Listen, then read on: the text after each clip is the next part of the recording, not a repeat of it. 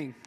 How's everybody doing? My name is Chase Baker. I'm the family pastor here at Rolling Hills, and it's my privilege this morning to come and continue the series, God's Dwelling Place, the story before the story before the main event. And what we say the main event is Jesus, and we're pointing to Jesus throughout this whole series, and we're taking a look at the tabernacle, the Old Testament tabernacle. What is it about the tabernacle? What was it so special about the tabernacle? Well, last week, Pastor Jeff kind of introduced the tabernacle by saying that the Hebrew word for tabernacle is literally dwelling place. It's place of residence. And the tabernacle was the earthly dwelling place of God amongst his people, the Israelites, from the time they left Egypt, the mass exodus, I don't know if you remember that, to the time that they got to the promised land, which was years. They wandered in the desert, and God established a dwelling place amongst the people that was called the tabernacle. And throughout Scripture, we see that there's many dwelling places of God. And the first dwelling place was in the Garden of Eden. God created the world, and He created the Garden of Eden. He created it to be a perfect place where He could dwell amongst His people. It would be a perfect relationship, but something happened, right? Sin entered the world, severed the relationship, broke the fellowship, broke the intimacy with God, and God had no other choice. He had to kick them out of the garden. Why? Because God is holy and man is sinful. Cannot be around sin, so He kicked them out of His dwelling place. They were no longer allowed into His dwelling place. And from that moment on, God wasn't done with His people, but He had to set up earthly locations for Him to dwell. And so today, we're focusing on the tabernacle, another dwelling place of God, an earthly dwelling place of God, but it was never the dwelling place that God intended for His people, never the dwelling place that God wanted for His people. The tabernacle, in fact, pointed to a greater story. It pointed to a dwelling place that He wanted for His people, just like what they experienced in the Garden of Eden. Perfect. And so where are we in the story today? You can turn your copy of Scriptures to Exodus chapter 25. We're going to focus on 10 through 22. And so where we are to this point, we go back years, the Israelites are enslaved. They're in slavery. The Egyptians got them as slaves. And so God puts forth a plan to rescue the people out of the hands of Egypt, out of the hands of Pharaoh. And he asked a guy named Moses, he said, Moses, I want you to lead the charge. I want to rescue my people out of slavery, and I want you to lead the charge and go to Pharaoh and say, let my people go. Let my people go. And he went several times, and God sent several plagues, right? And finally, Pharaoh let God's people go, and there was a mass exodus. That's where we get the book of the Bible, Exodus. There's a mass exodus out of Egypt. And what we see from that moment to where we are in chapter 25 is a lot of things that has happened. So they saw a lot of miracles happen. First, they saw the miracle of the Red Sea, the parting of the Red Sea. They walked through the Red Sea on dry ground. And then they saw God providing manna from heaven and quail from heaven to provide sustenance for His people, to provide food for His people. And then water came from a rock. And another thing we see is that God etched 10 commandments on 2 tablets. And He gave to His people as a way of living the right way. And at this point in the story, He goes to Moses and says, Moses, I want you to build a tabernacle. I want you to build a place of worship where I can dwell. And I don't want you to just put it anywhere. I want you to put it in the center of my people. No matter where you go, that I want you to erect this tabernacle that will be the very focus of the nation. A focus of worshiping me and me alone. So that's kind of where we are. And so we need to understand one thing about the tabernacle. God didn't go to Moses and say, hey, I want you to build a tabernacle, but you can use whatever materials that you want to use. You can design it however you want to design it. God didn't do that. God gave specific instructions for how He wanted the tabernacle to be made. And we're going to get in some details of that. And I think it's really cool because it points to a greater story. Whenever Courtney and I got married, we moved into an apartment. And it was a tiny little apartment. Every time we turned around, we'd bump into each other. And we spent years saving money just to buy a house. And I think that's the goal for when you're newlywed and you're living in an apartment, you want to eventually buy a house, right? And so we saved up enough money where we can go and put a down payment on a house. We went house shopping. We finally found the perfect house that we wanted. And so it was moving day.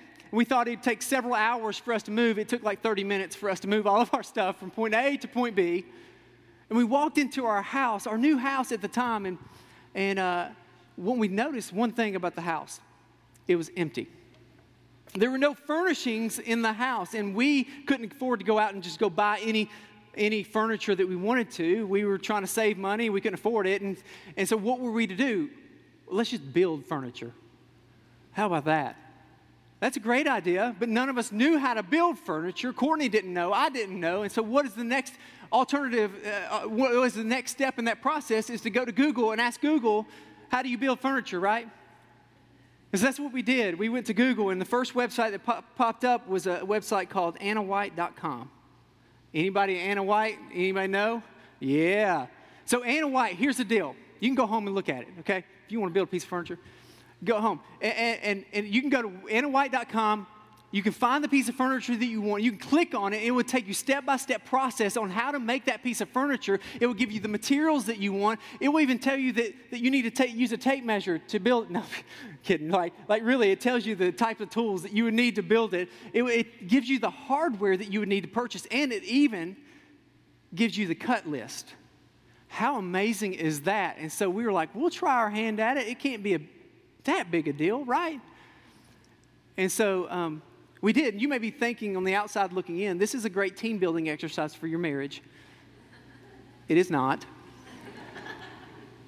By the end of that project, we wanted some time apart from each other. If I had to put one more screw in that table, I was going to lose my mind. And Courtney was going to kill me, either one. But something interesting we learned, right, about following instructions. If you don't follow the instructions exactly the way that they were written, you wouldn't get the results that you wanted. You know, I think guys are like this, men. We're not very good at following instructions, let's just say, directions. And you may have ordered a piece of furniture to come to your house, and it says on the box, little assembly required. And you open the box, and it's in a million pieces, and you're trying to put together, let's say it's a table, and on top of that, the material are instructions, and you take a look at those instructions, guys, and you set them to the side. And your wife picks it up and says, honey, don't you need these? No, I got it. It's just a table. It has 4 legs, and it's flat. It's fine.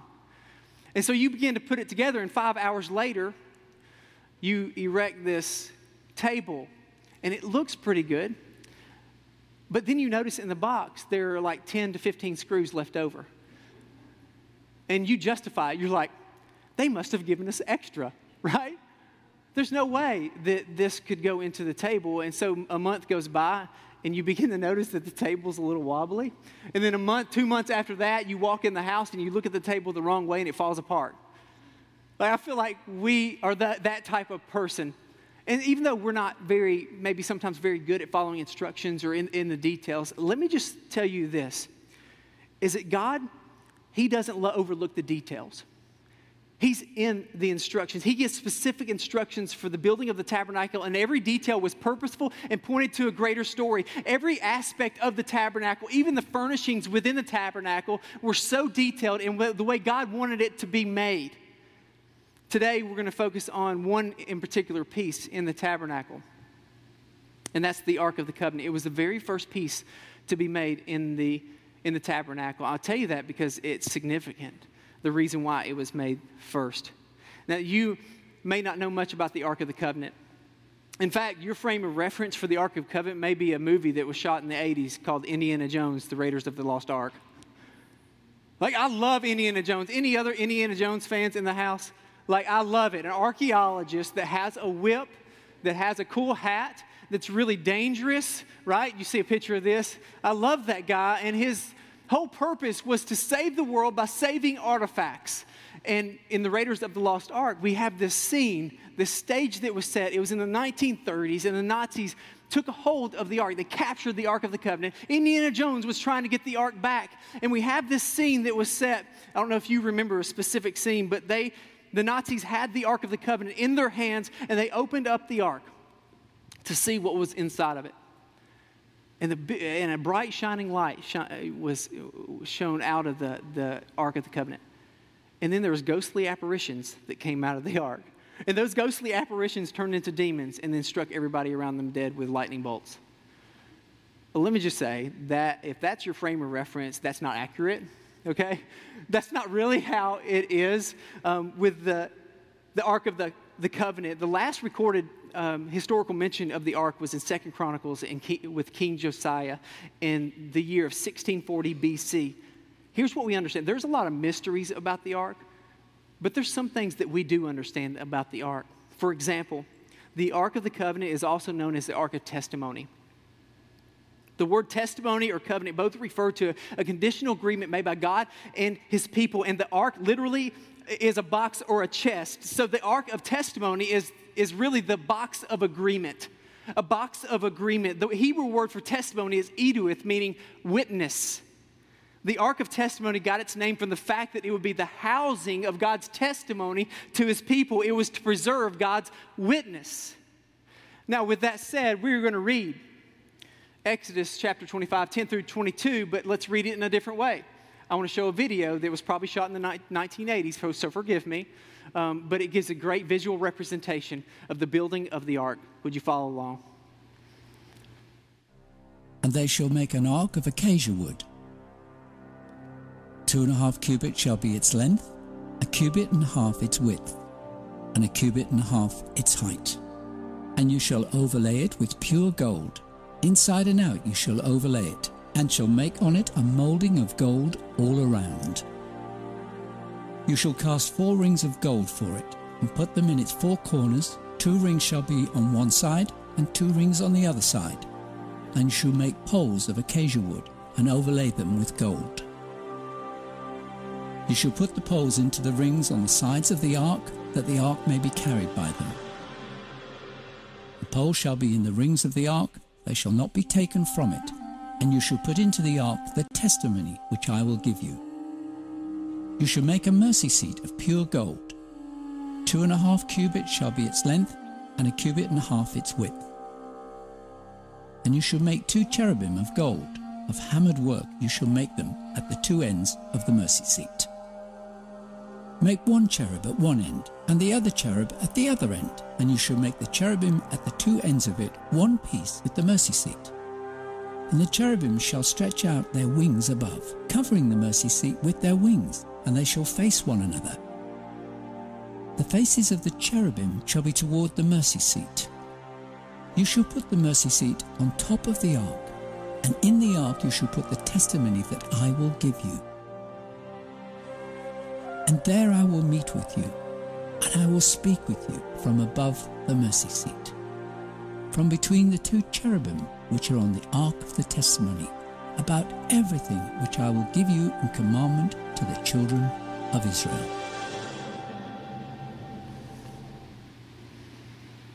Okay, that was really my voice, and I made it an iMovie, so I'm just kidding. There's one thing that we need to know about the Ark of the Covenant. That God's design is always intentional and purposeful. God's design is always intentional and purposeful. And for some reason, God laid this on my heart today to say, whether you're a teenager in the room, maybe it's for you, or maybe it's for a young adult, or maybe it's for somebody who's struggling with self-doubt or self-image, that God created you and you were created on purpose for a purpose. That you're created on purpose for a purpose. Even if you were a bonus baby, meaning that you were unexpected, you weren't a surprise to him. He knew you before you were created, and you were created fearfully and wonderfully. You're not a mistake because you were created on purpose for a purpose. He knew you and knit you together in your mother's womb. You were created on purpose and for a purpose. I don't know why I needed to say that, but I felt like I needed to say that this morning. Now back to the ark. Every aspect of the ark pointed to the very nature of God. If you're taking notes, you want to write this down. The wood represented the humanity of God in Jesus Christ. The gold represented the deity of God in the Holy Spirit and Father God. And the wood, the poles represented how God wanted to move with his people. It represented the movement of God. Even the very location of the ark, the tabernacle, and the things in the tabernacle represented something about the nature of God. See, the ark was located in the Holy of Holies. It was a room within the tabernacle that humanity could not dwell. It was the Holy of Holies.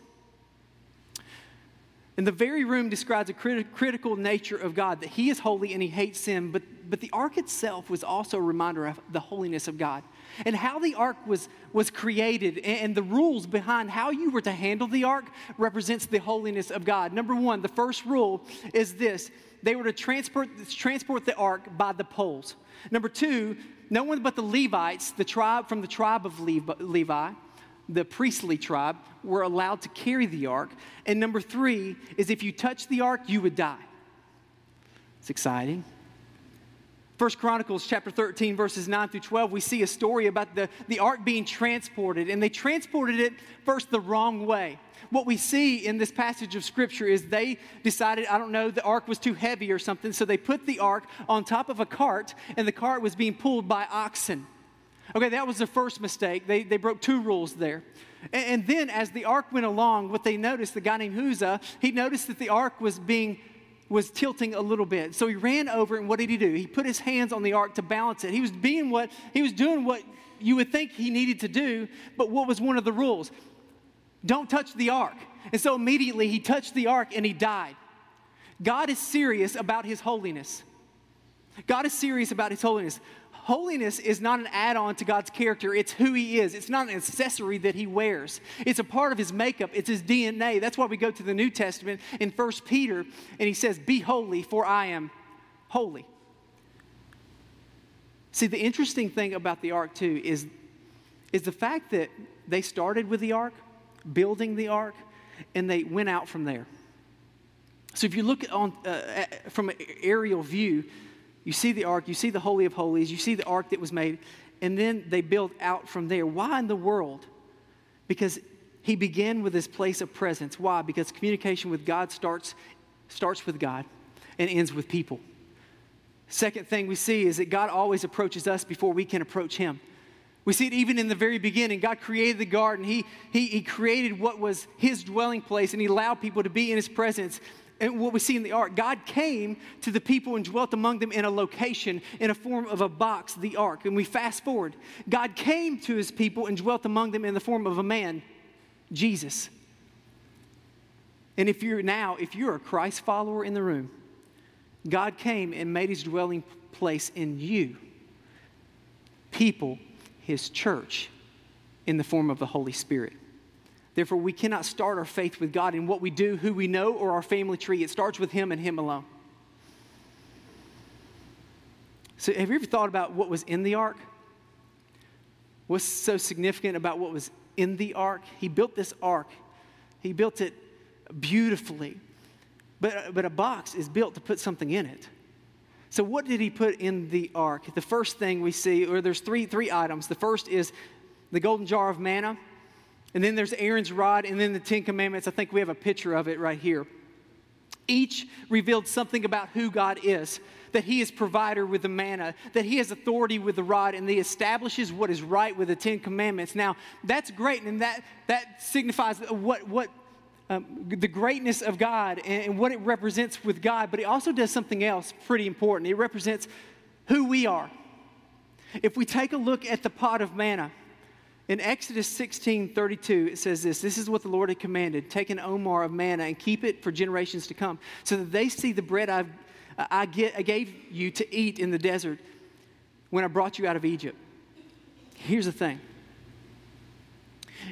Even though God had provided bread-like food for Israelites throughout their time wandering in the desert, one thing that we see from the Israelites is a constant grumbling and a constant complaining. God was faithful, and he continued to provide food for them daily and faithfully, and they weren't a bit thankful. They complained and wanted something else. And here's what the pot of manna does for us. It's an uncomfortable reminder that despite what God has provided, they had rejected God's provision. They were more thankful probably for his stuff than the creator of that stuff. The rod, Aaron's staff, that had budded. Historically, this is what it means. The people, out of jealousy, rebelled against the house of Aaron, rebelled against Aaron, their high priest. They wanted a person from their tribe to be represented in going to the Holy of Holies. But God did something to resolve the dispute. God commanded the people take 12 sticks, so representing the 12 different tribes. And they were to write the name of their tribe leader on those 12 tribe sticks. And then they were to lay them before the ark. And the next morning, they were to go to see what happens. And the next morning, this is what happened. Aaron's rod from the house of Levi had budded and blossomed with almonds. God confirmed his choice that Aaron's household would be the priestly line. Numbers 17:10 says this, and the Lord said to Moses, put back the staff of Aaron before the testimony, before the ark of the covenant, to keep it as a sign for the rebels, that you may make an end to their grumbling against me, lest they die. The staff was a reminder that on more than one occasion, they rejected God's authority. And then we get to the 10 Commandments. As you know, the Israelites were God's chosen people, God's special people, and he asked them to do one thing, obey the 10 Commandments. Obey these commands that I give to you. This was a conditional agreement. Exodus 19, we see this written. Now, if you obey me fully and keep my covenant, then out of all nations you will be my treasured possession. That sounds awesome. Although the whole earth is mine, you will be for me a kingdom of priests and a holy nation. And once they heard that, Israelites were like, yes, we will follow. We will do our part. We will be obedient to you. And what happened? They failed miserably. It was impossible for them to keep the 10 Commandments. And over again, they violated God's law. What did the 10 Commandments do? It was a reminder for the Israelites that they had rejected God's standard of living. Now, think about that for a second. Each item in the ark represented how great God is, but it also was a reminder of man's sin. It was a reminder of man's sin. It was a reminder, get this, it was a reminder of how we, myself included, how we rejected God's provision, how we have rejected God's authority, and we have rejected God's standard of living. It pointed to a helpless sinner. Now, here's the thing. We live in a culture, we live in a society who likes to think that we are basically good. We define right and wrong by the things around us. That's called cultural holiness. I don't know if you know the difference between cultural holiness and godly holiness, but cultural holiness takes a look at the things that we see and gives credit for the situations that we're in and say our standard for holiness is going to be based on those things around them. You see, this idea allows me to define what holiness should be for my life. And godly holiness is saying God sets that standard and God alone. You see what the contents in the ark does for us? It says a different story. It tells a story that we are basically not good and we are unholy and we have severed a relationship with God. But where does God's provision come in for us? Where does it come in? All right, so you got the box, you got the contents within the box, but guess what? What was on top of the box? It was the mercy seat. It was the atonement cover. It was the atonement lid. You see that word atone means to cover over, hence the name atonement cover. And here's what happened. When God looked down, he didn't see the reminders of sin because there was a necessary object that kept him from seeing the reminders of sin. So what went on the atonement cover? Every year, the high priest would enter the Holy Holies on a day of atonement, Yom Kippur.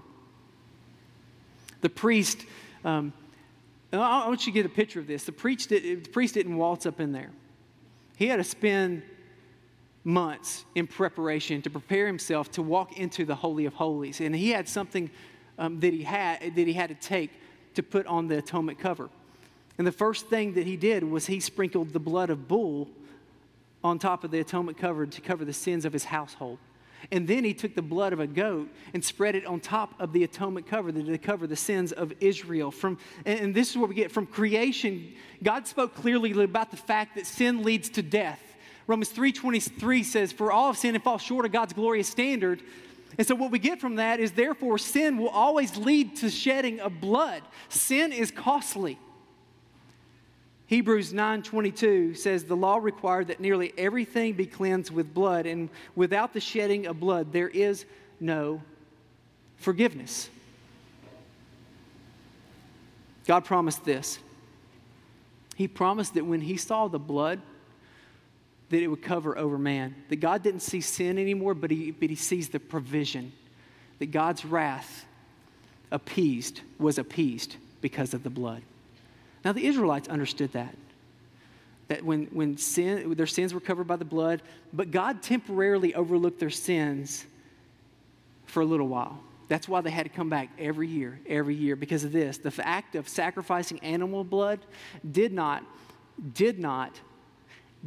fully and finally satisfy sins. That's why they had to come back over and over again. But the idea of sacrificing and bloodshed pointed to a greater sacrifice that was needed. The blood of Christ is our permanent atonement cover. It's our permanent atonement cover. When God looks at us, he didn't see our sin, but his provision. He sees his son. Jesus laid down his life as an innocent sacrifice so that when God looks at us, he doesn't see people that are messed up. He didn't see our shortcomings. He doesn't see our failures. He sees perfection. And the best way to sum this up is found in the New Testament, Romans 5, 8 through 9. What an incredible passage of Scripture this is. But God demonstrates his own love for us in this way. While we were still sinners, Christ died for us. Since we have now been justified by his blood, how much more shall we be saved from God's wrath through him? You just say, the word justified means that you and I stand before God acceptable, spotless, pure, without sin. God looked at us and says, there is no sin in that man. There is no sin in that woman. He looks at us and he says that you are just in my sight. And all the blasphemy we've done by choosing stuff over God, all the blasphemy that we've done by living to say it's my way and not your way, and all the blatant sin by saying creation is better than God, God removed it and he sees us as just.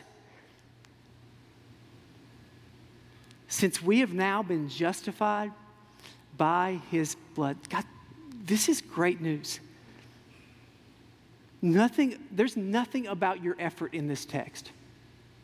There's nothing about your might. There's nothing about your religious stamina. There's nothing about cleaning yourself up. There's nothing about how much you attend church. There's nothing about what you do in this test because you have been justified by an act of God and God alone. We've been justified by his blood. Here's the bottom line. We've been made in pure standing, blameless in front of God, not because of our own religiosity, not because some sort of moral pursuit that we have, but Christ died. That's why. Christ died, and in his death, he absorbed the wrath of God. And going back to the things in the ark, whenever I began to understand the gospel fully, it changed my perspective. It changed how I was going to pursue God. Because I got to the point where whenever I understood the magnitude of my sin, only then did I understand the greatness of the grace. We often, me included, have said this before, salvation is free. Salvation is free. No, it's not. It's not free. It costs something. It cost God everything. It cost him his one and only son for blood to be shed, for blood to be spilt out on the atonement cover. And when God looks at us, he doesn't see failures. He doesn't see shortcomings. What he sees is the blood of Jesus. He sees perfection.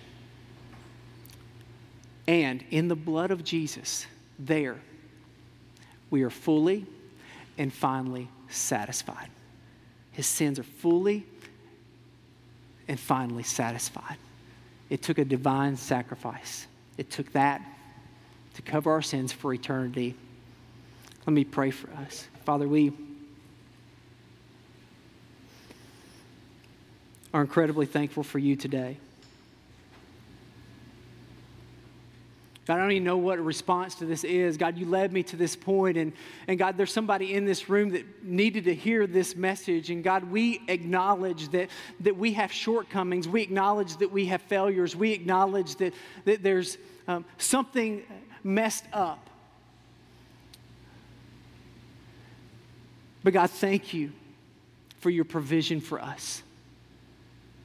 Thank you for the fact that my sin no longer holds me captive whenever we are in you, but you look at us with perfection because of the blood of Jesus, because of your sacrifice. And God, that's such a challenge for us. God, help us to be challenged by it. Maybe there's somebody in the room that just heard that for the first time, or maybe you're beginning to connect the dots for the first time. God, I pray that they respond to a calling that you have on their lives to say yes to you. And God, for us in the room that maybe have been Christ followers for a long time, God, I pray that this kind of shakes us to the core of being reminded that it costs something for you. It costs something for my sin. And the reason why I can stand boldly and proudly before you is because of Jesus. So I pray that shakes us to the very core. It helps us prioritize our family values and what we choose to pursue. God, I never want to be in a place where we just do church. I pray that when we hear the gospel, that every day we wake up, we are forever changed by it. That the way that we interact with others, we are changed by that interaction. We understand the magnitude of our sin, therefore we understand the urgency of sharing the gospel. God, my prayer is that we would be a people that don't push aside your values, that don't push aside your provision or your authority. But God, help us to lean into it and help us to be reminded every day that we are covered by the blood of Jesus. In your name we pray.